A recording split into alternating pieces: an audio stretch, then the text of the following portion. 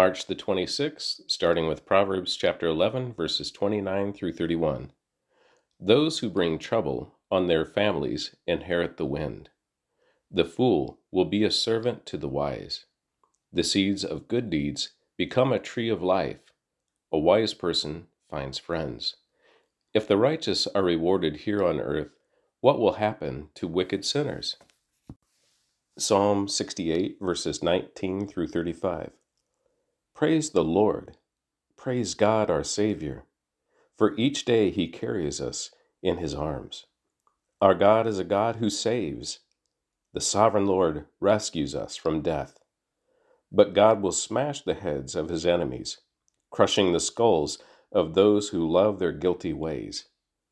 The Lord says, I will bring my enemies down from Bashan. I will bring them up from the depths of the sea.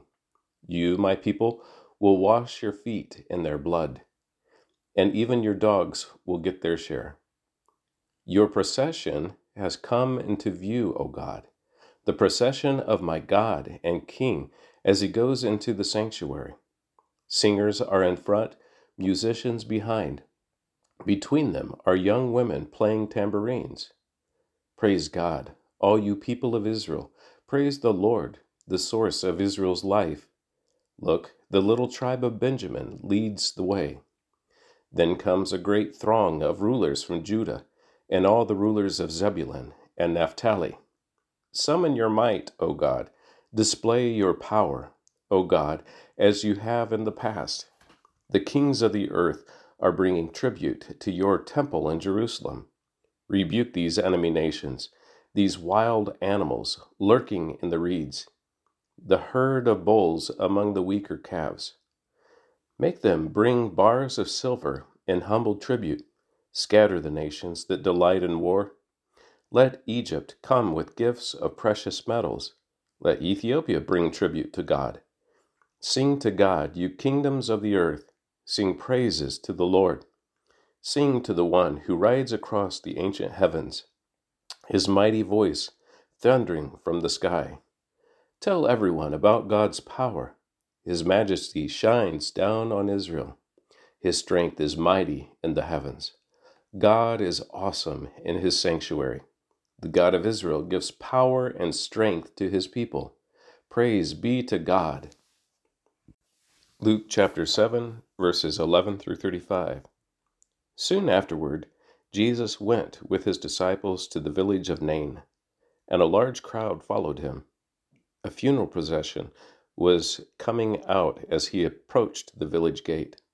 The young man who had died was a widow's only son, and a large crowd from the village was with her. When the Lord saw her, his heart overflowed with compassion.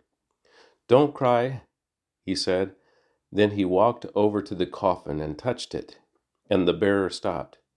Young man, he said, I tell you, get up. Then the dead boy sat up and began to talk, and Jesus gave him back to his mother. Great fear swept the crowd, and they praised God, saying, A mighty prophet has risen among us, and God has visited his people today. And the news about Jesus spread throughout Judea and the surrounding countryside. The disciples of John the Baptist told John about everything Jesus was doing. So John called the two of his disciples, and he sent them to the Lord to ask him, Are you the Messiah we've been expecting, or should we keep looking for someone else? John's two disciples found Jesus and said to him, John the Baptist sent us to you. Are you the Messiah we've been expecting, or should we keep looking for someone else? At that very time, Jesus cured many people of their diseases, illnesses, and evil spirits, and he restored sight to many who were blind. Then he told John's disciples, Go back to John and tell him what you have seen and heard. The blind see, the lame walk, those with leprosy are cured, the deaf hear, the dead are raised to life, and the good news is being preached to the poor. And he added, God blesses those who do not fall away because of me. After John's disciples left, Jesus began talking about him to the crowds. What kind of man did you go into the wilderness to see? Was he a weak reed, swayed by every breath of wind? Or were you expecting to see a man dressed in expensive clothes? No, people who wear beautiful clothes and live in luxury are found in palaces. Were you looking for a prophet? Yes, and he is more than a prophet. John is the man to whom the scriptures refer when they say, "Look, I am sending you my messenger ahead of you, and he will prepare your way before you." I tell you, of all who have ever lived, none is greater than John. Yet even the least person in the kingdom of God is greater than he is. When they heard this, all the people, even the tax collectors, agreed that God's way was right, for they had been baptized by John.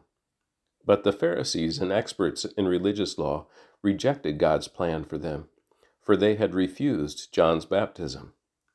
"To what can I compare the people of this generation?" Jesus asked. "How can I describe them? They are like children playing a game in the public square. They complain to their friends, 'We played wedding songs, and you didn't dance. So we played funeral songs, and you didn't weep.' For John the Baptist didn't spend his time eating bread and drinking wine, and you say, 'He's possessed by a demon.' The Son of Man, on the other hand, feasts and drinks, and you say, 'He's a glutton and a drunkard and a friend of tax collectors and other sinners.' But wisdom is shown to be right by the lives of those who follow it." Deuteronomy chapter 5, verse 1 through chapter 6, verse 25. Moses called all the people of Israel together and said, "Listen carefully, Israel. Hear the decrees and the regulations I am giving you today, so you may learn them and obey them. The Lord your God made a covenant with us at Mount Sinai. The Lord did not make this covenant with our ancestors, but with all of us who are alive today. At the mountain, the Lord spoke to you face to face from the heart of the fire. I stood as an intermediary between you and the Lord, for you were afraid of the fire and did not want to approach the mountain. He spoke to me, and I passed his words on to you. This is what he said: 'I am the Lord your God, who rescued you from the land of Egypt, the place of your slavery. You must not have any other God but me. You must not make for yourself an idol of any kind, or an image of anything in the heavens or on the earth or in the sea. You must not bow down to them or worship them, for I, the Lord your God, am a jealous God, who will not tolerate your affection for any other gods. I lay the sins of the parents upon their children. The entire family is affected, even children in the third and fourth generations of those who reject me. But I lavish unfailing love for 1,000 generations on those who love me and obey my commands. You must not misuse the name of the Lord your God. The Lord will not let you go unpunished if you misuse his name. Observe the Sabbath day by keeping it holy, as the Lord your God has commanded you. You have 6 days each week for your ordinary work, but the seventh day is a Sabbath day of rest, dedicated to the Lord your God. On that day, no one in your household may do any work. This includes you, your sons and daughters, your male and female servants, your oxen and donkeys, and other livestock, and any foreigners living among you. All your male and female servants must rest as you do. Remember that you were once slaves in Egypt, but the Lord your God brought you out with his strong hand and powerful arm. That is why the Lord your God has commanded you to rest on the Sabbath day. Honor your father and mother, as the Lord your God commanded you. Then you will live a long, full life in the land the Lord your God is giving you. You must not murder. You must not commit adultery. You must not steal. You must not testify falsely against your neighbor. You must not covet your neighbor's wife. You must not covet your neighbor's house or land, male or female servant, ox or donkey, or anything else that belongs to your neighbor. The Lord spoke these words to all of the You assembled there at the front of the mountain. He spoke with a loud voice from the heart of the fire, surrounded by clouds and deep darkness. This was all he said at that time, and he wrote his words on 2 stone tablets and gave them to me. But when you heard the voice from the heart of the darkness, while the mountain was blazing with fire, all your tribal leaders and elders came to me. They said, "Look, the Lord our God has shown us his glory and greatness, and we have heard his voice from the heart of the fire. Today we have seen that God can speak to us humans, and yet we live. But now, why should we risk death again? If the Lord our God speaks to us again, we will certainly die and be consumed by the awesome fire. Can any living thing hear the voice of the living God from the heart of the fire as we did and yet survive? Go yourself and listen to what the Lord our God says. Then come and tell us everything he tells you, and we will listen and obey." The Lord heard the request you made to me, and he said, "I have heard what the people said to you, and they are right. Oh, that they would always have hearts like this, that they might fear me and obey all my commands. If they did, they and their descendants would prosper forever. Go and tell them, 'Return to your tents.' But you stand here with me so I can give you all my commands, decrees, and regulations. You must teach them to the people so they can obey them in the land I am giving them as their possession." So the Lord told the people, "You must be careful to obey all the commands of the Lord your God, following his instructions in every detail. Stay on the path that the Lord your God has commanded you to follow. Then you will live long and prosperous lives in the land you are about to enter and occupy." These are the commands, decrees, and regulations that the Lord your God commanded me to teach you. You must obey them in the land you are about to enter and occupy. And you and your children and grandchildren must fear the Lord your God as long as you live. If you obey all his decrees and commands, you will enjoy a long life. Listen closely, Israel, and be careful to obey.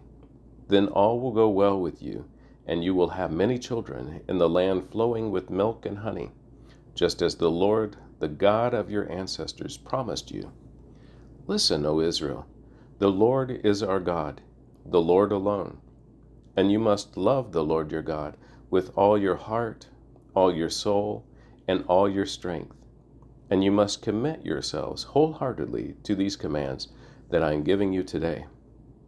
Repeat them again and again to your children. Talk about them when you are at home and when you are on the road, when you are going to bed and when you are getting up. Tie them to your hands and wear them on your forehead as reminders. Write them on the doorposts of your house and on your gates. The Lord your God will bring you into the land he swore to give you when he made a vow to your ancestors, Abraham, Isaac, and Jacob. It is a land with large, prosperous cities that you did not build. The houses will be richly stocked with goods you did not produce.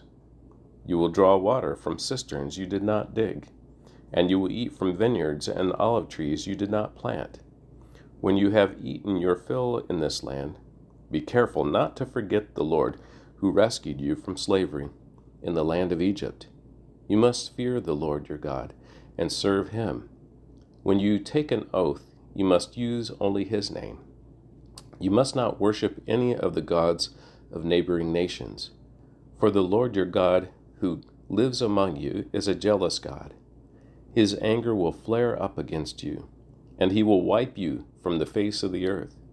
You must not test the Lord your God as you did when you complained at Massah. You must diligently obey the commands of the Lord your God, all the laws and decrees he has given you. Do what is right and good in the Lord's sight, so all will go well with you. Then you will enter and occupy the good land that the Lord swore to give your ancestors.